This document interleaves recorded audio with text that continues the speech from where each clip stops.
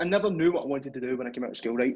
And then when I heard about property, it just clicked, because I've always watched Ryan Serhant, right? I've always watched him, and I've always thought, right, I'd like to be the developer on the other side of his deals. This is not a podcast to just get you motivated and inspired. This podcast comes with the sole purpose to discuss strategies that we can all implement into our business right now that can increase how much money we earn. We'll hear from successful business people about marketing, sales, recruitment, training and mindset, the key principles to grow a business, make it recession proof and thrive in today's business world.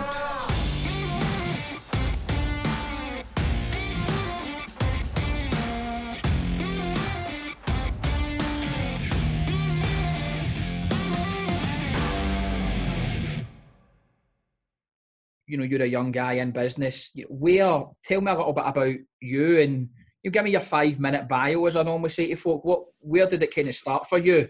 Because guys, I mean, it's entrepreneurship's becoming the cool thing, but you've been in it for a wee while now, haven't you?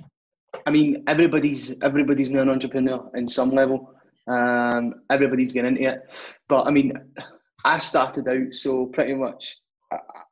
I mean, at a very, very, like, I'll take you back to even primary school. I mean, it wasn't that long ago, to be fair. But basically, at primary school, you know, I got a careers advisor coming into me, and she's like, "What is it you want to do?" And I just says that I don't know. All I want to do is own a big, tall building and have my office at the very top of it. That's all I said. And she looked at me as if I had 3 noses. She's like, "All right, good luck with that," and just sent me on my merry way. You got a real job aspiration now, yeah. Exactly. And it's a shame that that's kind of the way they are, but you know, so your mind was already in like big things even at primary school. I mean, I've always looked and wanted bigger and better and more. It's just, I don't know, it's just the way I'm wired. But so take you back to my working life then. So essentially, the minute I got my national insurance number, I went into sales. I got a job in a call centre selling windows, doors, conservatories, boilers for a company called Wellseal, right? And essentially just learned the ropes on how to cold call. And then I went to finish school, and I was still at that job, plodding along, and pretty much went to college for 3 months, and they offered me a job to go into a sales rep job. And I was like, how much money can I make? And pretty much as soon as he says the figures and they laid it out, of course, now looking in hindsight, that's a load of nonsense, what they said, shall we say, because, you know, it's a tiered system, and if you're not on the top of the tier, then you don't get a bigger cut of the pie type thing. It's quite a common, the direct sales companies, it's quite a common tactic where a lot of sales companies, where what they'll do is they'll talk about, I mean, I suppose if it's there for one person, it's there for us all, but they don't make it as clear that that although you commission only jobs, you can make a ton of money. They always speak in riddles. They'll always sell you they'd always sell you the top package and all the rest of it. And but were you did you go out repping then? Were you out face to face? So I went out for about, I'd say, 3 weeks, right? I earned a couple of commissions, but the thing I didn't like was I was having to sit in people's houses. I was 18, right? Yeah. And I was getting into, 40, 50-year-old people. Instantly, they're looking at me and they're like, who's this wee dick? That's exactly, I knew, sorry for the language, right, but I know exactly the way they were thinking. They were exactly saying that in their head. So when I'm getting in, and, there's some appointments, my latest appointment was 8 o'clock, and, you're getting in, and they're like, pitch them. And, a full pitch should take you about 2.5 hours before you get to the close. So I wasn't enjoying the whole aspect of having to sit in somebody's house until like 11 o'clock at night until they said hi to me. I didn't like that. And I left there after I had a bust up with the main manager. I was like, look, I'm not doing it anymore. And then I was sort of unemployed. And I was unemployed for about 3 months. And pretty much I was like, right, the only thing I'm good at is sales. That's the only thing I've done. So I was like, right, I'm going to go back into sales. And I went into a door-to-door canvassing job, and it was selling the wee key cards you top up at the shop, just transferring people's tariffs over. And essentially, I was shit hot at it. If I do say so myself, you know, the first week I done, I think it was 15 sales, and pretty much just started working my way up. And second week I was in there, they started giving me team members, and I started to build up a team. And I eventually had about, I'd say 6 or 7 in my team, and I was earning, you know, about £1,000 to £2,000 on bonuses and stuff like that. And obviously including my own sales, because at that time, you know, I think we were earning £30 a sale, I think it was. And I was doing, you know, minimum of 30 to 40 sales a week. And that was before, and then obviously I got my own personal bonuses, and then you got a team bonus and stuff like that. So I was earning about £1,000 to £2,000 a week, and I was delirious with the money. I was in crews and flannels every single Friday. As soon as I got my wages, I was in crews and flannels, spending every single penny. I love clothes, I love shoes, you know, and just I was spending it all. And that's the mentality though, like in those sort of jobs, is you work hard and play hard type of thing. Yep. So you work hard and then spend all your money so that you work hard the next week. They encourage it, because they know that if you save your money, then you'll quickly leave there and go start something else. So if you spend your money, you'll stay there because you'll not get any money to go anywhere. It's a well known from a sales manager perspective in these direct sales sort of jobs. There is nothing better than a skint salesman, because they tend to be hungry, motivated, and they go out there and they need the business.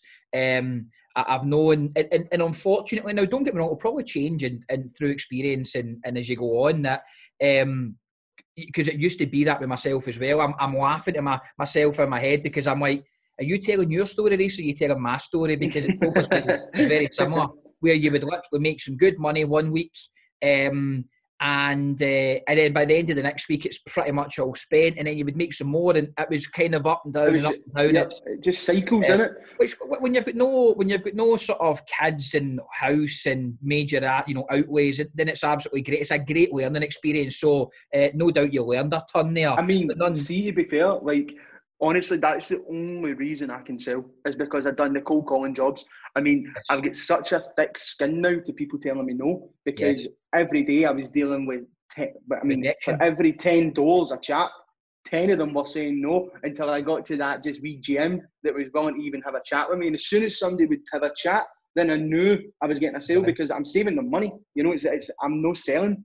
That's what my mindset was. But I mean, for instance, I don't even think I could have the brass neck to even go do it anymore. I don't even genuinely think I could. Yeah. But I mean, some of them wouldn't even see themselves pitching what I do now. So yeah, it's weird. It's no, you're absolutely correct. Those types of jobs on the phone, literally pounding the phones, door to door, and the sort of direct sales, commission only, your weather sales, your penny, your the ones that we're all aware of, and the direct sales companies back in the day when I was out doing that job, there was a big, massive solar panel push. A lot of them have gone. Weather sale have been around for a long time, but these sort of don't leave the house until you've got a deal type company. Now, it's not my style, but at one point in time, that was the life that I lived as well. Honestly, there is no better education, in my opinion, than experiencing that for a period of time, because it's ruthless, it's hard, it's long hours, it's unsociable hours as well. But it is a great education, and like you say, you can take some of that stuff and actually apply it to doing things professionally and better. I mean, well, it's very true you say that, because I mean, anybody, like, I get a lot of young people, coming to me and saying, look, Reece, how did you get started and stuff like that? How are you so good at sales? I mean, I wouldn't say I'm the Mac Daddy at sales, right? But I know a little, enough to be able to close, the deals that I do. And I said to a boy, and I was like, look, if you can afford it, quit your job, make sure you have a little bit of savings, and get yourself into a door-to-door canvassing job. Yeah. Because the amount you will learn from dealing with that many customers on a day-to-day basis, and dealing with rejections, dealing with objections, dealing with closing, dealing with sales techniques, dealing with literally the mentality to keep going, just that full thing, that is what generates or what creates a real salesman. I believe anyway. It might be different to other people, you know, and other people couldn't imagine ever doing a cold call. No, Cold I calling think it's job. spot on. I mean, it takes a lot of things to be a great a great salesperson, but you're absolutely right. That really hostile environment, rejection every day, successes, then you're skint for 2 weeks, and then you'd have a great month, and that there, well, that's experience. You know, that is what kind of creates the character in someone. So I agree with you. It is part of becoming really great at selling. And I'm talking about sales because sales is a subject that I love, and it's obviously something that you really enjoy as well, and probably both one of our primary skills by the sounds of it. Do you still work on your, naturally, because I tend to think there's a lot of things that we'll do unconsciously in sales that, you just, because you've spoke to so many investors, you've done so many deals, it becomes quite second nature to you.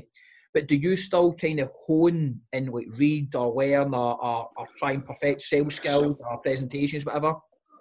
I do, to a certain degree. Now, I will never ever say that I'm perfect at what I do, right? But I like to think that I've got my own little rhythm now. Yeah. That I don't need to change it unless I change what I'm doing. Yeah. But I mean, I learned from, obviously, one of my mentors, Paul. He's got, his strategic selling, like sort of a strategy that he uses, and I use that as pretty much my gospel. Yeah. And that's pretty much what I've learned in and out on how to talk to high ticket clients. And then I pepper in some of the cold calling techniques and the cold calling closing techniques. Yeah. The fear of missing out is one that I play on big when I'm closing people, and when I'm selling. Also, just I play on a lot of just creating a sort of a bond with someone, so that their pal. It's almost like selling to your friend at that point, and your friend would never rip you off. And not that I would or anything like that, but it's just creating that trust. Absolutely. Yeah. So, they're the main things that I really play on. I'll watch, I went and seen, it was a while ago now, I went and seen The Wolf of Wall Street, Jordan Belfort actually pitching. My dad was speaking at an event with him, and essentially he got me a free ticket to his straight line seminar, and it was 8 hours, and he was just, it's strange because he doesn't actually teach you selling techniques, but he does if you look behind what he's saying. Yeah. So, he's talking about stories and stuff like that, and it's obviously to create that familiarity with him. And then, he goes into a close to sell something that he has, and see if you look at the way he's closing, then you look at the way he actually closes. So that's how I learned and picked up some of his techniques as well. I've done Grant Cardone's and didn't rate it. His was a pitch fest beyond pitch fest. So I went to the sort of a 10X tour in Glasgow. It's one of you both of them. So I'm familiar with both of them, obviously, and I think you actually hit the nail on the head there, Rhys. Is that, see if you can go with your eyes sort of wide open and go. Don't be sucked into the whole hype and all the all the sort of the flashy shit that comes with that. But if you can actually go and analyse they two in particular, there's actually a lot of really good shit there. And if you can sit there and analyse them versus being and whilst also getting caught up in the whole environment thing as well. But if you can, more importantly, just analyse these types of people, like you said you were doing, there is some really good stuff. I mean, let's be honest, whether you like them or not, those two in particular are quite polarising characters, but they've done a lot of maybe some bad shit, obviously, in their younger days. But they've done a lot of, you can't get to that kind of success, although we're talking about financial success, you can't get to their level and not be doing something right. It might be controversial, people might like them or not, but whilst they're still trading and they're doing things legally, you have to admire them to some extent. Yeah, no, I love The Wolf of Wall Street, right? I love Jordan Belfort. I love the way he sells. It's very, very, very similar. His environment that he created, I just see a lot of it in the way that I was trained and stuff like that. So that's why I latched onto him. Yeah. I dislike Cardone because it's his way or the highway, no matter what he says. But don't get me wrong, you know, I picked up some really good wee golden nuggets and stuff like that at his event. But, you know, the other person that I watch a lot and try and act like a sponge with is Ryan Serhant. So he's, I don't know if you know him, he's $1 million listings over in New York. You know, he's sells 1.5 billion in real estate every year. He's just an animal, an absolute animal in sales. So, you know, he's dealing with £35 million 2-bed flats in New York every day. So, you know, to be able to hear him close on how he closes a deal like that and deals with such high net worth individuals, then, you know, that's where my sort of a cookie jar is, if you want to call it that. Oh no, you're absolutely, and I think actually you've got a nice balance there, because you've got Grant Cardone is, like I say, there is some little nice things he does, but he's to me it's very unsophisticated selling. Well, see, to be fair, it's his. I don't really take his selling techniques. I take his marketing techniques and how he markets, because if he can sell out stadiums with just talking shit, really it is, if you want to call it that, then, you know, his marketing must be fully on point. And that's what I take a lot of my marketing from. And then Jordan Belfort and Ryan Serhant is probably the selling techniques that I take. I don't really take Belfort's marketing at all. And Ryan Serhant's just obviously, he's one of the top guys that I really follow. And, you could argue he's the top guy in real estate in the world. No, you're absolutely correct. I think, certainly from my perspective, Jordan Belfort is much more sophisticated and he's selling. Grant Cardone, you had to, again, right in the head, marketing-wise, getting people's attention, first class. There's no denying that. I like Ryan Serhant, and he's obviously banging your industry, so there's obviously that connection there as well. And he makes a lot of dough, and he seems to live a very good, you know, he just seems a good dude as well, doesn't he? I mean, he seems like a decent guy, as well as being a wealthy guy, running a big business, having a lot of sales sort of attributes that you can learn from. No, I think you've got a good kind of... is there anyone else that you kind of go, do you know what, I like him, or I like that part of her, or whatever? There's no, because I try and keep it so small so that I can learn the most from them. And I don't like have 16 different people that I'm all trying to learn from them. I just try and get the 3 that I really like, and then learn everything that they do, everything. So I was leaving the door open for you to come in and say Paul and Billy. Well, but that's what I was leading to. So just you wait a minute. But yeah, so with Paul and Billy, they are the only other 2 that I have, but they are... That's a much closer. Yeah, that's a much closer thing to what you're doing. See, they pretty much, they're my mentors, guides, my shrinks at sometimes, they are my gurus, if you want to call them that, you know, and my Mr. Miyagi. They really are. I mean, I'll tell you the story how I sort of met Paul and stuff like that. So my dad's really close with Paul. They've done a lot of business. My dad coached Paul at the very start.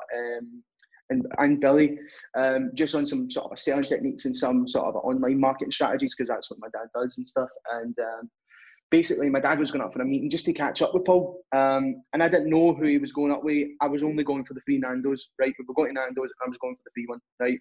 I didn't care who Paul was at the time. And basically, this was when I was still chatting doors, right? So I was earning a lot of money. I was walking about with the McGregor swagger. You know, I think I was the bee's knees. And then I walked in and just sat and listened. You know, just eating my Nando's, seen and not heard type thing when my dad's in a meeting. And then Paul just turned around to me and goes, "What is it you do?" And I was like, "Chat doors." And he's like, he just sort of aside and laughed. And I was like, don't knock it. I was like, I suggest you come out with me. And he's like, "I'm all right." And I was like, "What is it you do?" And he explained to me. And the more and more he explained, the more and more I was leaning in and listening. I was like, Jesus. And then I started asking him, like, right, okay, can you talk in monetary terms? What deals can be done and what sort of what you can sell a deal for, essentially, when you're deal trading? And he's told me, and I nearly fell off my chair. I was like, oh my God. I was like, I'm quitting my job. So, but I didn't quit there and then, right? Because I was still in the money. My dad's like, you can't just quit your job and go do this. Like, you can't. And I was like, right, okay. So I went in to my work, and I'd say I lasted 2 more weeks. Paul agreed. He's like, look, come on to Protégé. Come learn with us. I was like, right, I'm coming. Look, I am coming. Just wait there. And he's like, right, okay, the door's open for you to come in. And essentially, I worked for 2 weeks. The last week I was there, I'd done 5 sales. My head was so out of it.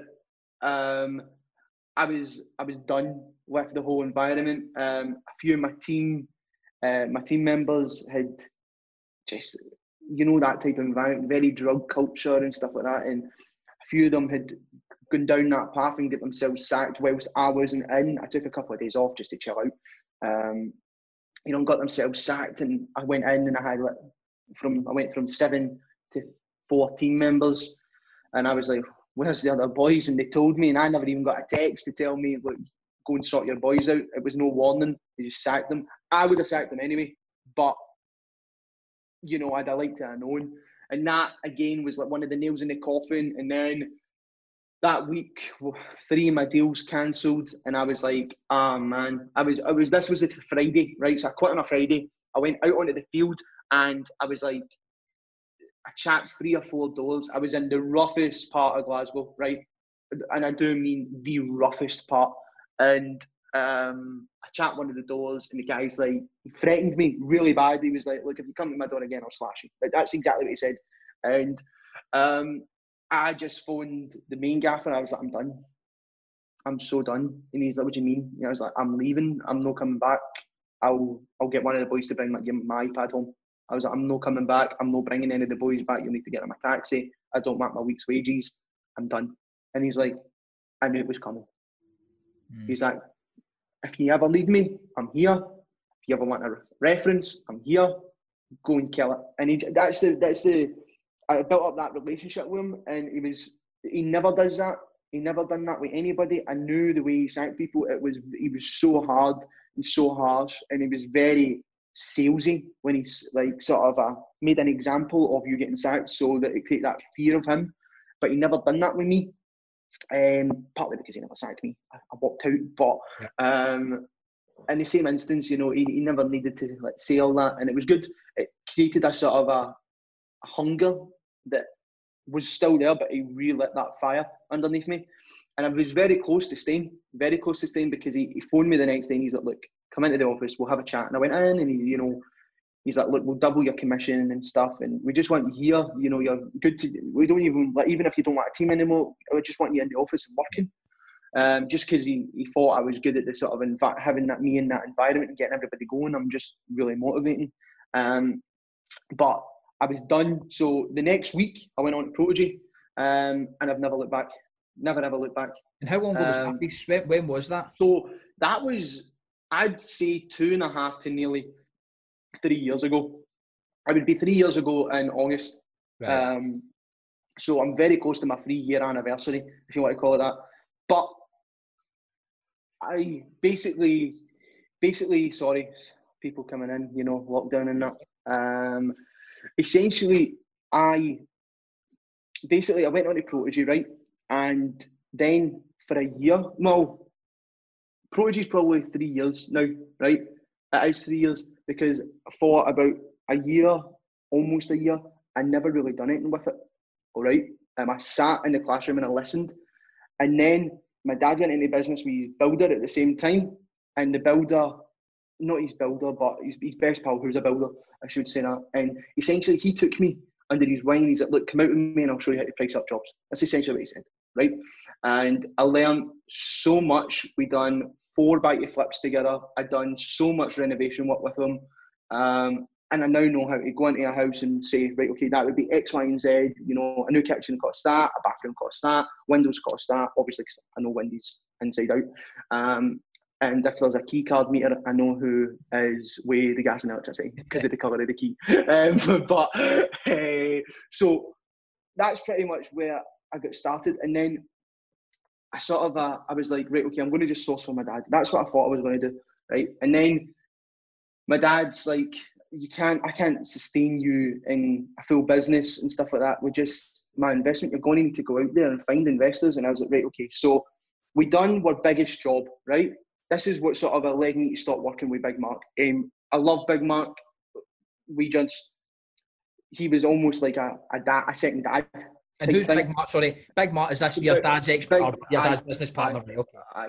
So he said, sorry, I don't know, I just threw in a name there, and you're like, who's Big that Mark. guy? Big Mark, everybody knows Big Mark. And essentially, he's like that to me, look, we're going to do this big one. So I sourced the deal that we done in Lindsay, all right? So the purchase price on this thing was 450 grand, right? We bought it in cash. And then we were in it for 16 weeks. I was there every single day in the snow. I was sandblasting the house. I was, just doing labouring stuff. I was taking out stuff to the skip. I was learning my trade, right? I think I had sawn about 4 planks of wood at that time, right? And that's about as far as my joinery skills went. To be fair, Reece, 4 planks of wood more than I've done, so fair play on that. Do you know what though? I can lay a mean laminate flooring. Lay a mean laminate flooring. DIY skills, I must say, are pretty poor. But no, yeah, I suppose it's like out in the doors. You learn so much from it. Exactly. Same sort of deal with the actually getting your hands dirty at the job. Actually learned a ton as well. That's it. I mean, I learned so much from him, like so much, but it wasn't for me. I mean, I classify myself as a pretty boy, right? And I hate getting my hands dirty. I play rugby, right? But I hate getting my hands literally dirty. I mean, I don't mind rolling about in the mud with a bunch of sweaty guys. I mean, that says everything about my character, to be fair. But I don't like the sort of the grime and just being dirty all the time. But I stuck it out for a year. He knew I hated it. He knew I hated my job. He seen it in me. Like, just every day I was coming in and pretty much dragging my heels, and never thought I would see myself in worky clothes, like boots and, knee pads and just bogging jumpers. I never thought I'd see myself like that. But I'm not knocking it because I learned so much, as I says. But we done Lindsay, and I seen the financial stress that it put on my dad because he paid for everything in cash, right? So it was a 450 grand purchase price plus all the stamp duty and the fees and stuff like that. That's including all that. And then we done a £75,000 refurb, including fees, legals, stamp duties, everything. So all in all, I think we were about 435 in the hole, all right? But we stripped this thing back to the bones, literally to the bare carcass. And we perfected it. I mean, it was stunning. I mean, we nearly moved, like my family nearly moved into it. My dad's like, I want it. I was like, I don't want you to sell it anymore. I mean, the first day he drove up, right? It was on a kind of busy main road, right? But in Lindsay, that doesn't really matter because it was a sandstone villa. It's going to sell no matter what. But my mum and dad didn't think that. So they came in and my dad's like, what have you done? He's like, why have you spent this much money in a house? And he was terrified. But my dad's getting me vision. Whether it's me and Big Mark, we're like, what's that? What are they two guys? Is it Gavin and what are the guys? Justin?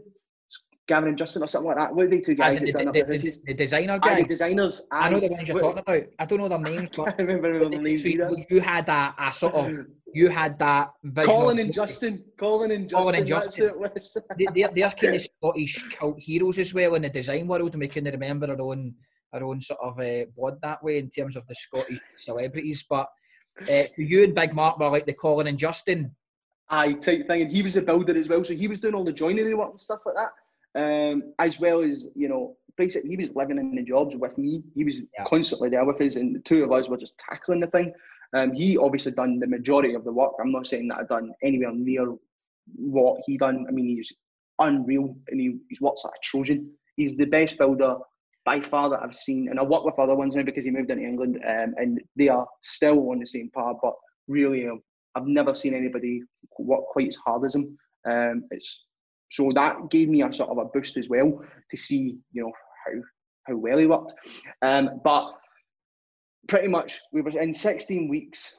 We'd done everything, even including the roof, windows, heating systems, 2 kitchens,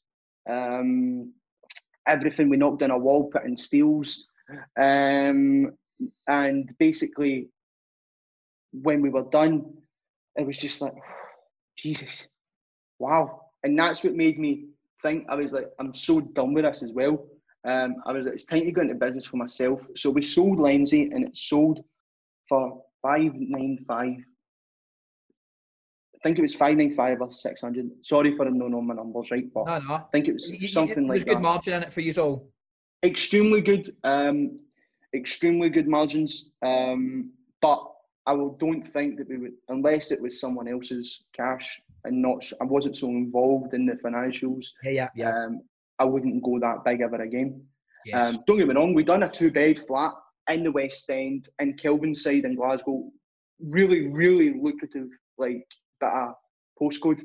And basically, 200 grand purchase price. We done a 20 grand refurb and we sold it for 255. Yeah. When I say refurb, I do mean including fees and tax and all everything, that. Right? That is literally everything.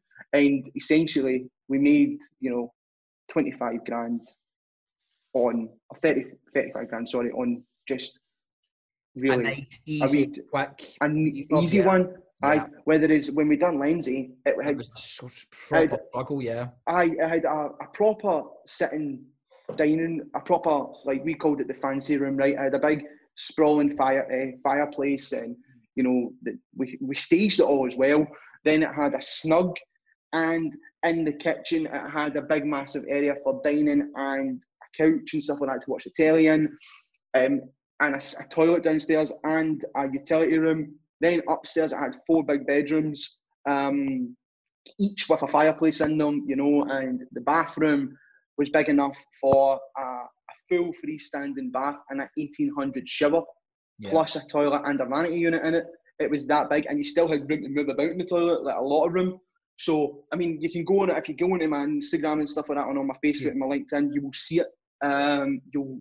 It's stunning. I'm so proud of it, as you can tell.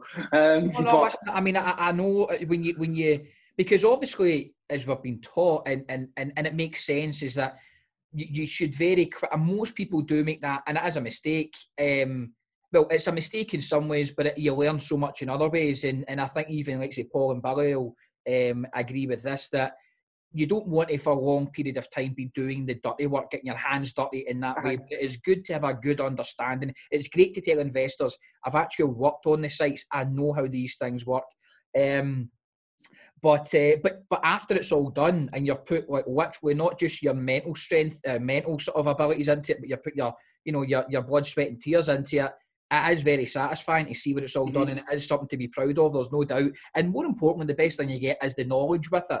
So I agree with you. It's I can see why you go on about it, because it is, it's a big job, and rightly so, to be proud of it.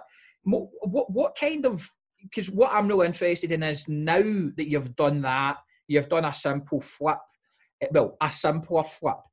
Hi.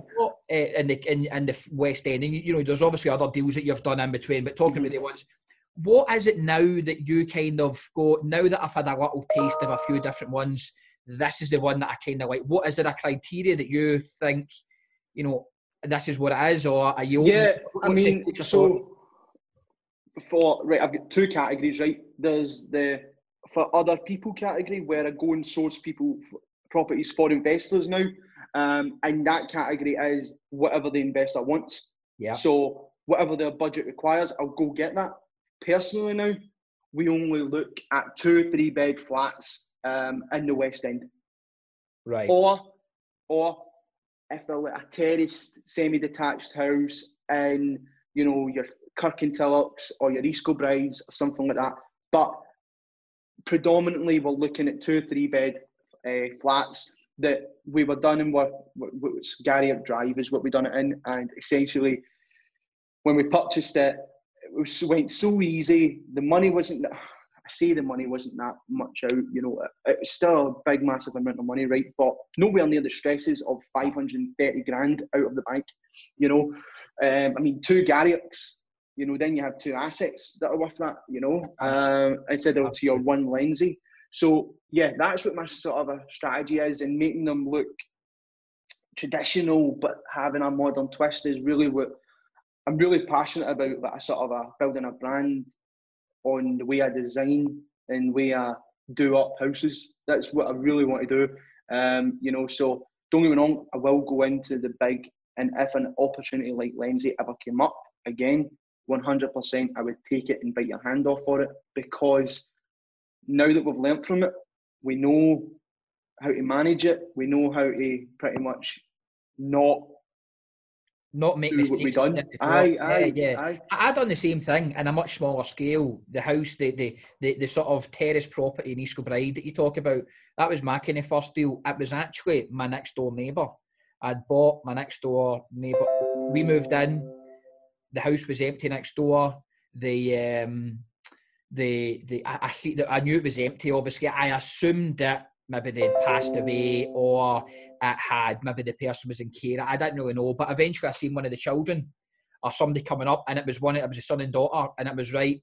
One of the parents had went into care. They were selling the house, and I was up for doing something with it. And I had an offer in my mind, but I was a little bit nervous about actually doing it. And because I took about 3 or 4 days too long to get back to them, they actually ended up going to an agent to sell it, an estate agent, but they didn't go to a traditional estate agent. They went to one of these sort of, technically they are an estate agent, but they're branded as an auction. You'll know the name. I don't want to give them any free publicity. But they're a Glasgow-based kind of auction house. And I'm like, no, I don't want this to go to auction. So I jumped in there and done a deal just marginally more than what I was wanting to do the deal at, but I was just a little bit too slow on it. Again, first deal. And made a shit ton of mistakes on it. Done far too much myself, spent too much money. Thankfully never lost any money, but I spent, 6 months, 7 months to make, a couple of £1,000. It was a big old, well, I can't say it's a waste of time by any means, because I learned so much from it, but quite often in these first jobs, that's what you do. And that's why you don't repeat these mistakes thereafter, because you do make so many mistakes and you learn from it there. So that's quite normal. So what going forward then, you're in the property space, is that now, because you've done a few different things, is that now that you are 100% committed to that is your long-term strategy? Right, yeah, so essentially I never knew what I wanted to do when I came out of school, right? And then when I heard about property, it just clicked, because I've always watched Ryan Serhant, right? I've always watched him, and I've always thought, right, I'd like to be the developer on the other side of his deals. So that is where we're going, all right? But I'm very much so that I don't like using my dad's funds, right? I don't like getting nowadays, because I've started to build up a reputation of having investors and stuff like that now, right? So I don't like actually using his funds anymore. I like using other people's. And that's what essentially I set myself out as when I left Protege and I left working with Big Mark, that guy that everybody knows. Essentially, I went and made my LinkedIn so strong that I would be able to just go on. That's where, obviously, for anybody that doesn't do property, that's where every investor that I ever get lives, unless it's family and stuff like that. But yeah, I went on there and just created a sort of a brand around myself and just worked at it. And I let it slip, and it's only at about 14,000 connections now. But when I was growing it and stuff like that, it was growing at about 1,000 a week. It really was. Because there's another great point for a lot of people watching. I mean, I think everybody knows. I mean, certainly you and I in the group that we associate in know the power of LinkedIn. But for somebody out there that goes, well, LinkedIn, they think LinkedIn's just like somewhere that business people, it's like the Facebook for business folk. It's obviously much more than that. How did you create your brand? How did you grow your connections? So essentially, right, I was cheating. And by the way, I know we could take 5 hours up on this subject, but I know. Give the highlights of some of the things right. that... I was, so essentially, right, I sat down, I know I keep saying essentially, sorry, right, I sat down on my LinkedIn and I was like, right, I'm going to go through people that I know are good in the property game, and I just took the bits that I liked off their profiles, all right? I tell everybody to do it. because if it's working for somebody else, chances are it'll work for you, right? Yeah. So I took a wee bits and bobs, and and I got Paul to help me, and Billy, and my dad obviously helped me. My dad's just shit hot at online marketing and shit hot at LinkedIn. And then LinkedIn used to be weird, all right? And it used to be, I say used to be as if it was like years and years ago, but at the very start when I got into LinkedIn, you used to be able to just tap on connections, like constantly tap, tap, tap, tap, tap, tap. And it had unlimited, and you could tap rapid, like, maybe do a couple in a second. Yes. Because it would keep on popping them up, and it was like a conveyor belt. So now they've changed the algorithm, and they've made you sort of sit there. Aye. Yeah. Which is, it's beneficial to me back then, but it's harder now. So what I would say is they've limited it to 100 people a day, right? So what I would say is do your 100 people a day, grow it, connect with as many people as possible, and put out content at least once a day, either in the morning or about 6 o'clock at night, because I that's when I post. And when I post, I want either me to be the first thing they wake up in the morning that they see, because what's the first thing everybody does is they go into their social platforms in the morning, or I want to be the last thing they look at when they go to bed at night, because at 6 o'clock people are having dinner, they're probably putting kids to bed and stuff like that. So by the time they look at it, I'll be there. I'll be like, hello, yes, remember me. So that's what I do. I've got certain times and strategies that we use and stuff like that as well, and posts, strategies and stuff. So yeah, but I'd say... Sorry, Rhys, you apply that strategy not just on LinkedIn, to be clear, you also... Facebook, for example, and the other social platforms. So some of those techniques is you would apply across the board.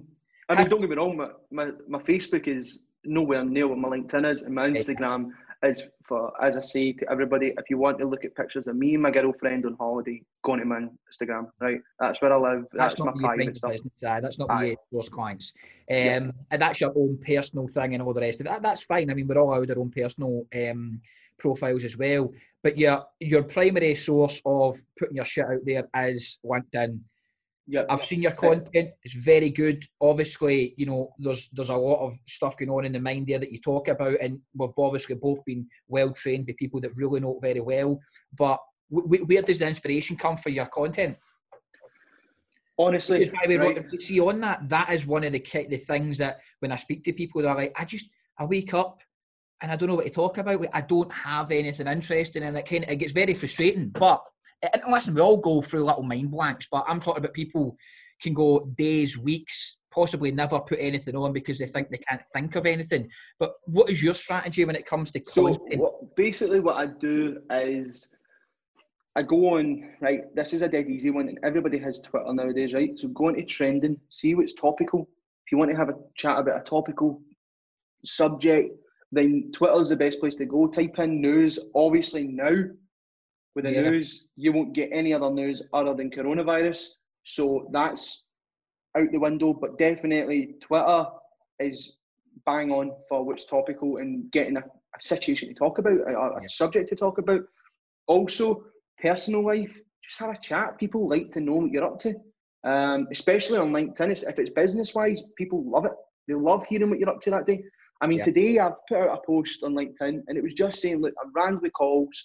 I'm recording a podcast today, and, who says lockdown is quiet? Right, that's all it says. And already I'm at about 40 likes, and I only put it up an hour ago,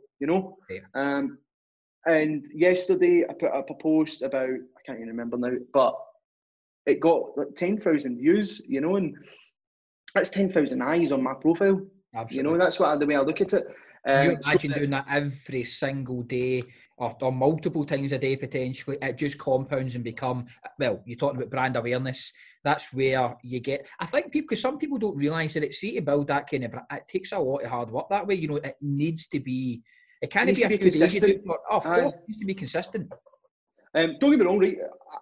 I let my LinkedIn slip, as I says, Scott, right? And it says, look, I'm going to kick it back up now. I'm sick of it. I was not getting a lot of leads, and I only was posting on LinkedIn business stuff, right? And it was only, look, come contact me now, is my call to action posts, as I call them, all right? Usually what I do is 80% is general chit chat, talking about topical situations.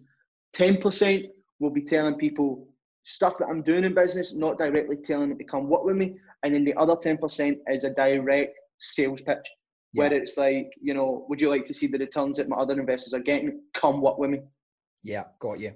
So if you stick to that strategy, and say, for instance, the way I do it now is either on a Friday or a Monday I do it, is my call to action post. But the other days I split it up. So 3 days will be general chit chat, and then 1 day will be, talking about, what I'm doing that day and meetings that I've got, or, meeting that I had which went well, and just talking about why it went well and stuff like that. I know it sounds so mundane and so boring, and it is, but people on LinkedIn love it. I mean, I would much rather be talking about, rugby and the UFC and talking about what I had for my dinner. I mean, they're the subjects that really matter to me, let's be honest. Rugby, dinner and UFC. I quite like all of those things myself. Here's one for you. What do you, what I mean, because obviously we've spoken about this before the podcast, or we touched on it when we had a brief chat. And I think we're all kind of aware of it, certainly people that are involved in the property, but the kind of negativity on the property, well, primarily the property education world, but property people in general. What's your thoughts on that? So, property people in general, everybody thinks that you're just out there to grab money and you're a bad person because you're in property and you're there to scam people and you're there to take people's livelihood in their houses and you're a bad guy. A load of bullshit, right? I just call it as it is. It's a load of bullshit. But on the property education side of things, geez, wow, it's so bad. I mean, if you say that you've been educated by a property mentor or a property guru, as they all call them, and bad things, and you ain't doing business with anybody that isn't property educated. Let me be honest, right?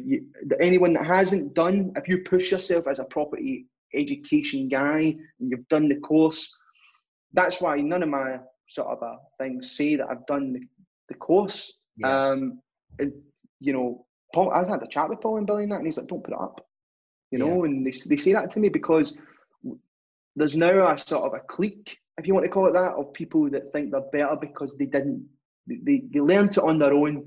They don't need to be taught. They taught themselves. They're so good. They're amazing.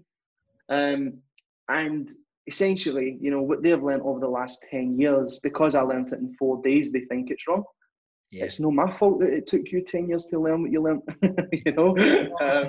There's a lot of negativity going. It's just interesting. Absolutely. Are you finding that or anything associated to that is kind of put you off your game, kind of rattled you a wee bit, or the industry or other folk, which just So yes and no, right? So I now don't post in the likes of. So there's a group called, I don't know, should I name it?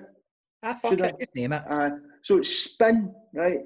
I think it's Scottish people. I heard you talking about it actually on the last get together, and I must admit I was oblivious because I am not a consumer of much content online unless I actively seek out. I don't, like these groups. If actually groups annoy me, just because I feel I would rather just speak to you and get the good stuff from you than go to a generic group and see everybody's stuff. And sometimes it can be great, other times it's a lot of shite.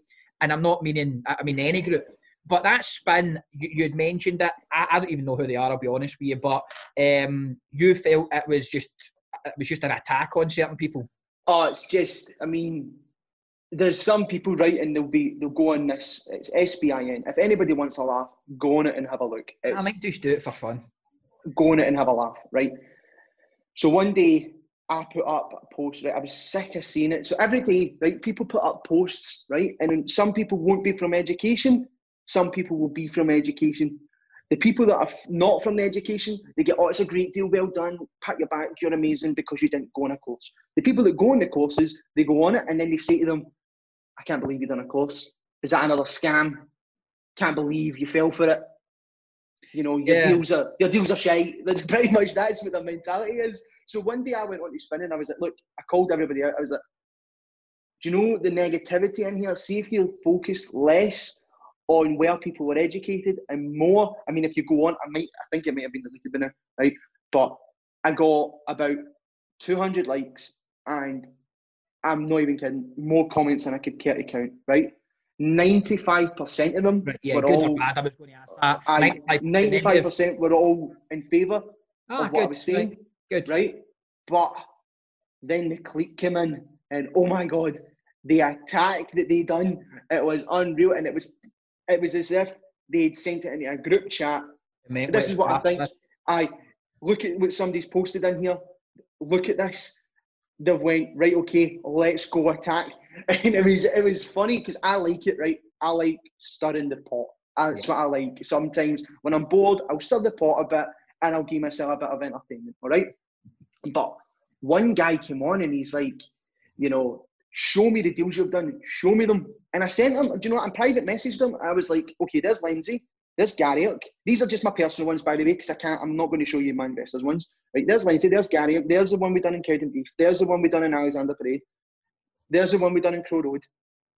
Come at me. Look, if you want further details, I'll go and show you the numbers as well. And he's like, I was like, now your turn. I was like, what have you done in the last 3 months? And he sent me one buy-to-let he done. I'm not knocking it. Some people move at their own pace, all right? I was like, that's great, mate. Well done. Now, what is your point? Yes.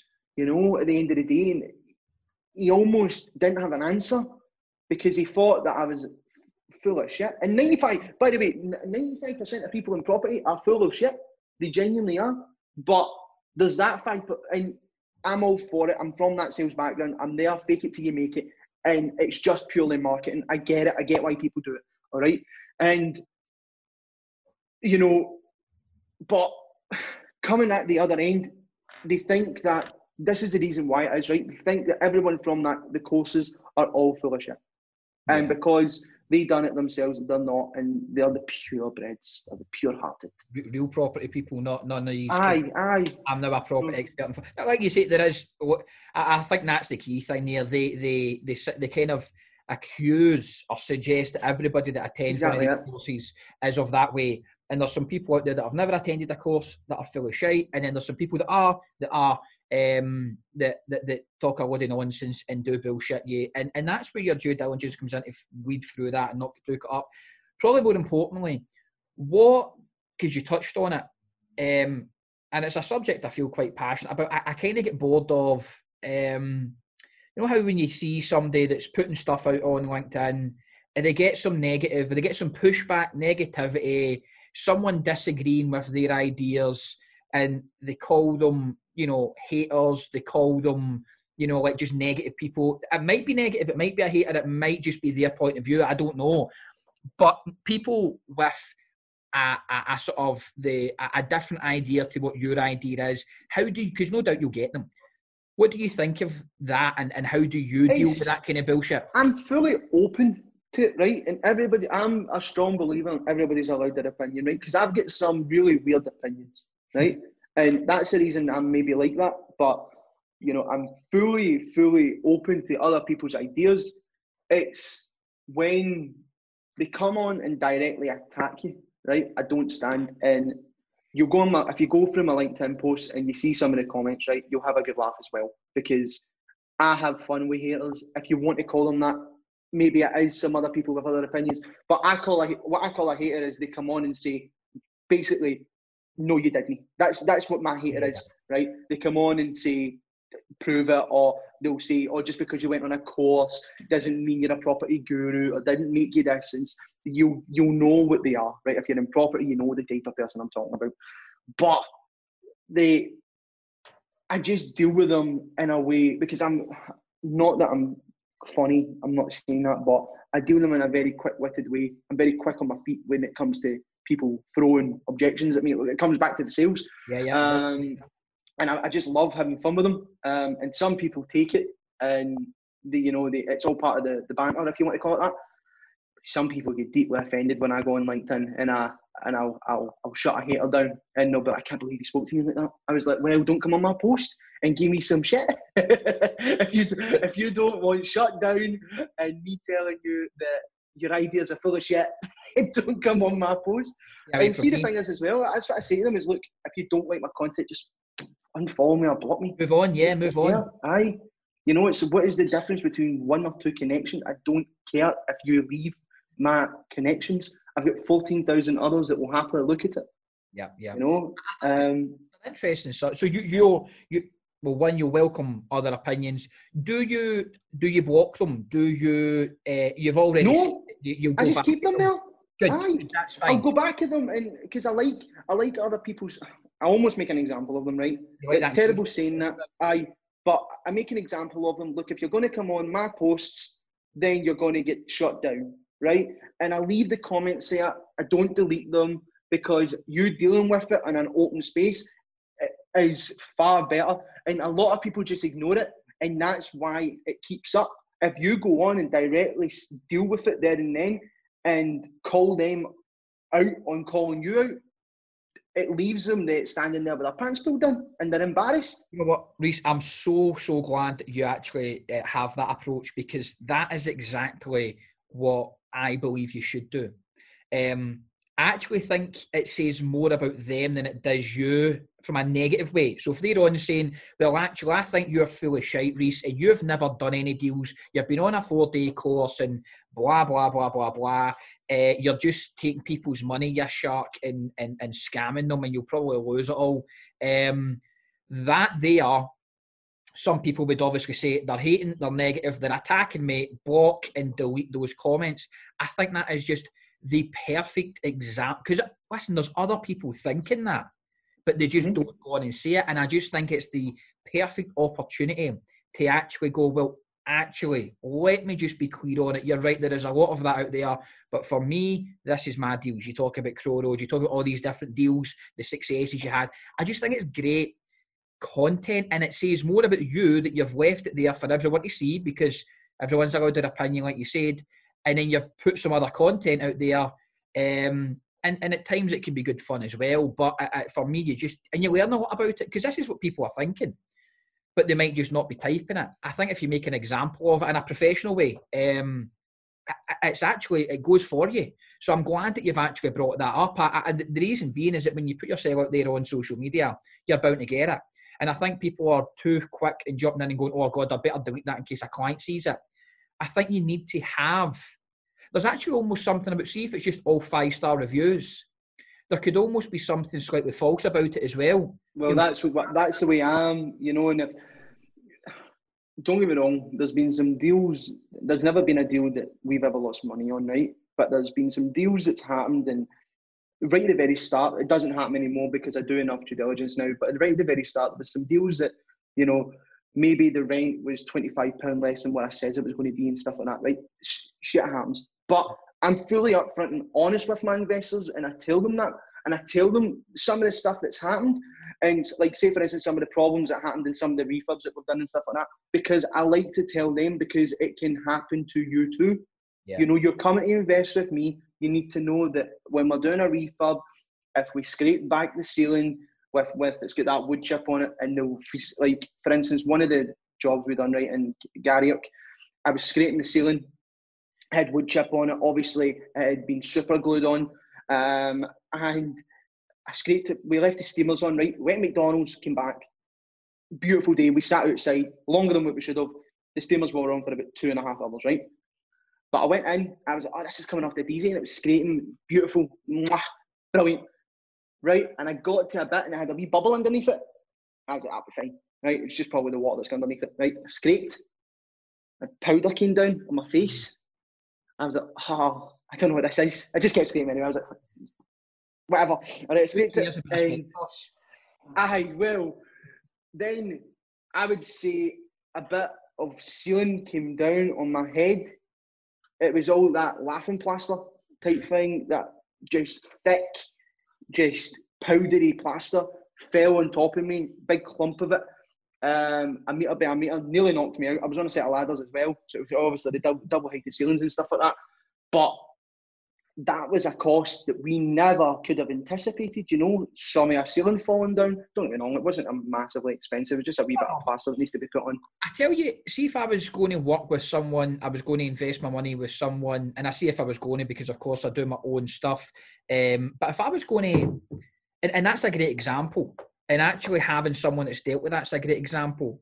Because let's assume, because I might, although you've had some things go wrong in the past, and you know, thankfully now that happens very rarely, if at all. I'm actually for someone, the likelihood it is, well, something that will happen again. And as someone that does invest with other people, granted more in businesses than in property, I invest in property myself, but when I invest in businesses, I actually want someone like what you've went through, who's actually, because I don't want someone that goes, since the first deal I done, Reese, I've made profit in every single one, and I've never, I mean, I'm so good at my due diligence that I never actually go wrong. I'm like, oh, right, so see the first time you do go wrong, because it will happen, you experienced enough to deal with it. So I actually think someone that's got a little bit of had a little bit of a rough sort of start, and they've had different rough patches, but they've come through that and they're still going. To me, that's actually far more appealing to put my money with them than it is with someone that has like had maybe 10 deals in a row that have all went really well. Yeah, but I mean, that's it. I mean, that's why I say it, Scott. Because at the end of the day, I know that it's in property, just everyone that invests, right? And if you're ever going to invest in property, and it doesn't need to be for me or anything like that, right? But if you're ever going to invest in property, know that by the law of averages, something in your properties will go wrong at some point. Absolutely. Right? Even if you're investing in buy-to-lets where you're not doing any refurbs and stuff like that, you buy the property, 2 years later, the boiler packs it in. By no fault of the tenant, no fault of yours, shit happens. So I can't put that into the costs, you know, but I always like to tell people, because, you know, I like to not scare them at all by any means, because property shouldn't be scary, but I like to let them know just what can happen. Because if you go into investing in property with the mindset that it's as safe as houses, literally, you're setting yourself up for failure. You really are. Yeah. Whereas when I now invest, when I go to my meetings and stuff like that, and somebody contacts me that wants to invest with me, I'll say to them, right, I'll take them through their investment criteria. I'll get everything I need to know to be able to go start working for them. They'll pay their deposit with me and stuff like that.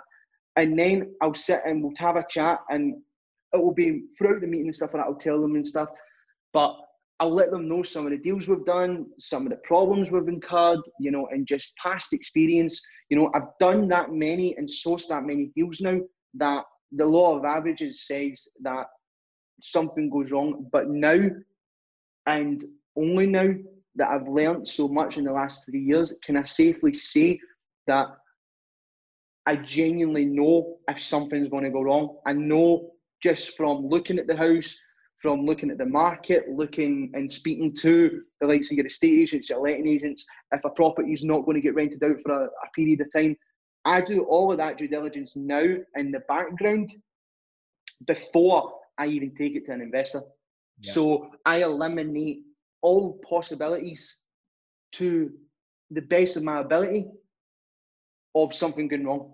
Yeah. But as I say, I can't foresee a radiator valve busting, or I can't foresee, you know, fucking the worst weather we've ever had in the last 3 years and your roof starting to leak. Yeah. You know, that's just stuff that people can't foresee. You know what you do, and from a sales perspective, is when you're talking to that, when you're explaining that to clients, and you're right, you can't foresee it, but because of your experience, what you can promise them you'll do and what you can guarantee them you'll do is the minute that the roof goes, the boiler goes, I'm there to fix it. Immediately, you've got the experience to deal with it. And that's the kind of person I want to put my money in. So see, when I've invested in some businesses recently, I've had some people where they've had some failures. You know, they've went bust, had problems, not quite bust, but they're at the point where all revenue is stopped and they've got, you know, they're not solvent any longer and they need support financially. And after obviously doing your due diligence, I want to know what they've kind of learned, and because I don't want somebody that's back when I was starting out in my own business. It was solar panels, it was the renewable energy. You could have been a dumbass and made money out of it, and people actually get caught up in their own hype. They think they're so good at it, and then when they come against some challenging times, they don't have a fucking clue what to do.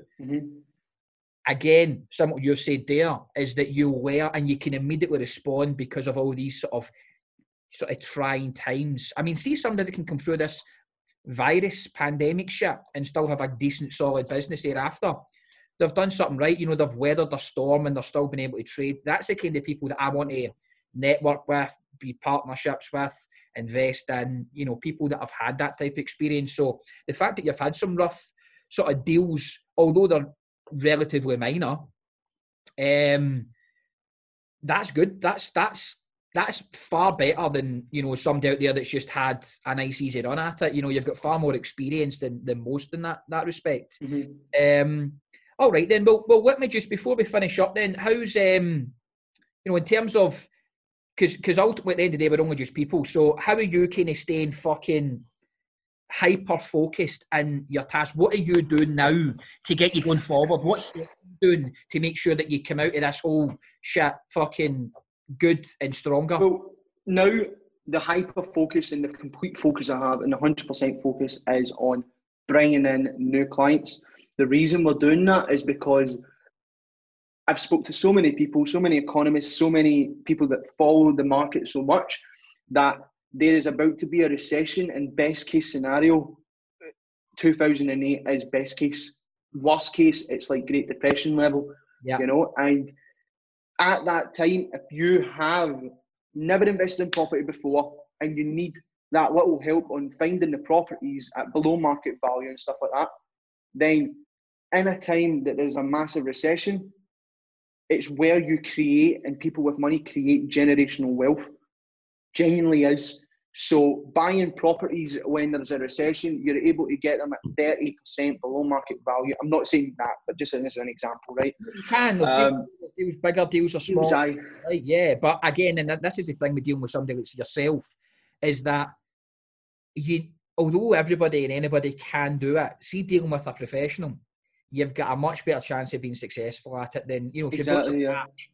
If you've got some cash, and you're wanting to go into that world of property, even if it's just your first couple of deals, I would suggest also working with someone like yourself in order to get some sort of, partnering with people when you're going into something new is very, very powerful. So I think that's going to be, for people in your world, is going to be a big sort of, for the people that are good, for the people that are still here, will make it the other side, working with people like you will be the best thing for aspiring investors.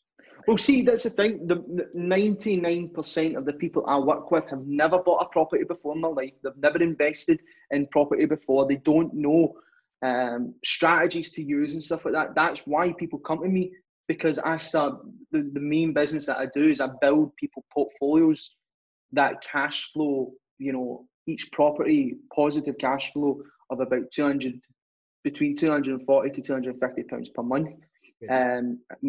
We always try to aim for at least 15% below the market value. So if I can aim, and if we can achieve that, then the portfolio that we build you will be second to none. And that's my sort of everyday task, is to get the properties that match that criteria.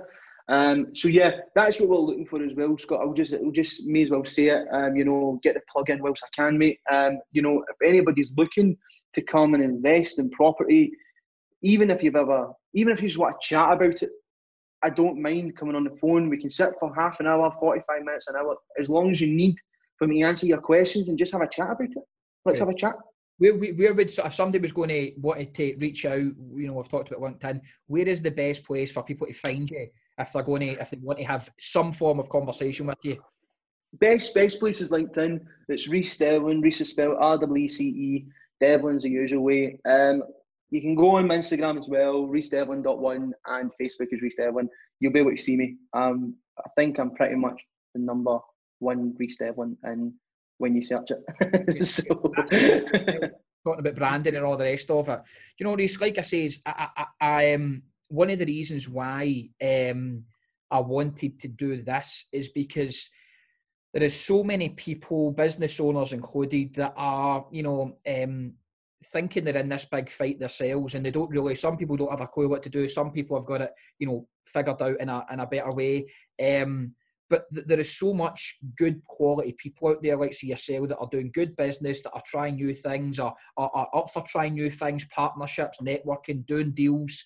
And instead of hearing just all the fucking bullshit that we see about the virus and all the rest of it all the time online and everywhere, I would rather have this type of conversation. And I'm so glad that we've managed to not really, apart from a couple of bits, even talk about this fucking COVID-19 and all this. That's exactly it, mate. And just completely business-wise, I'm sick of hearing it. Like people bitching and moaning about it, man. I mean, look at me.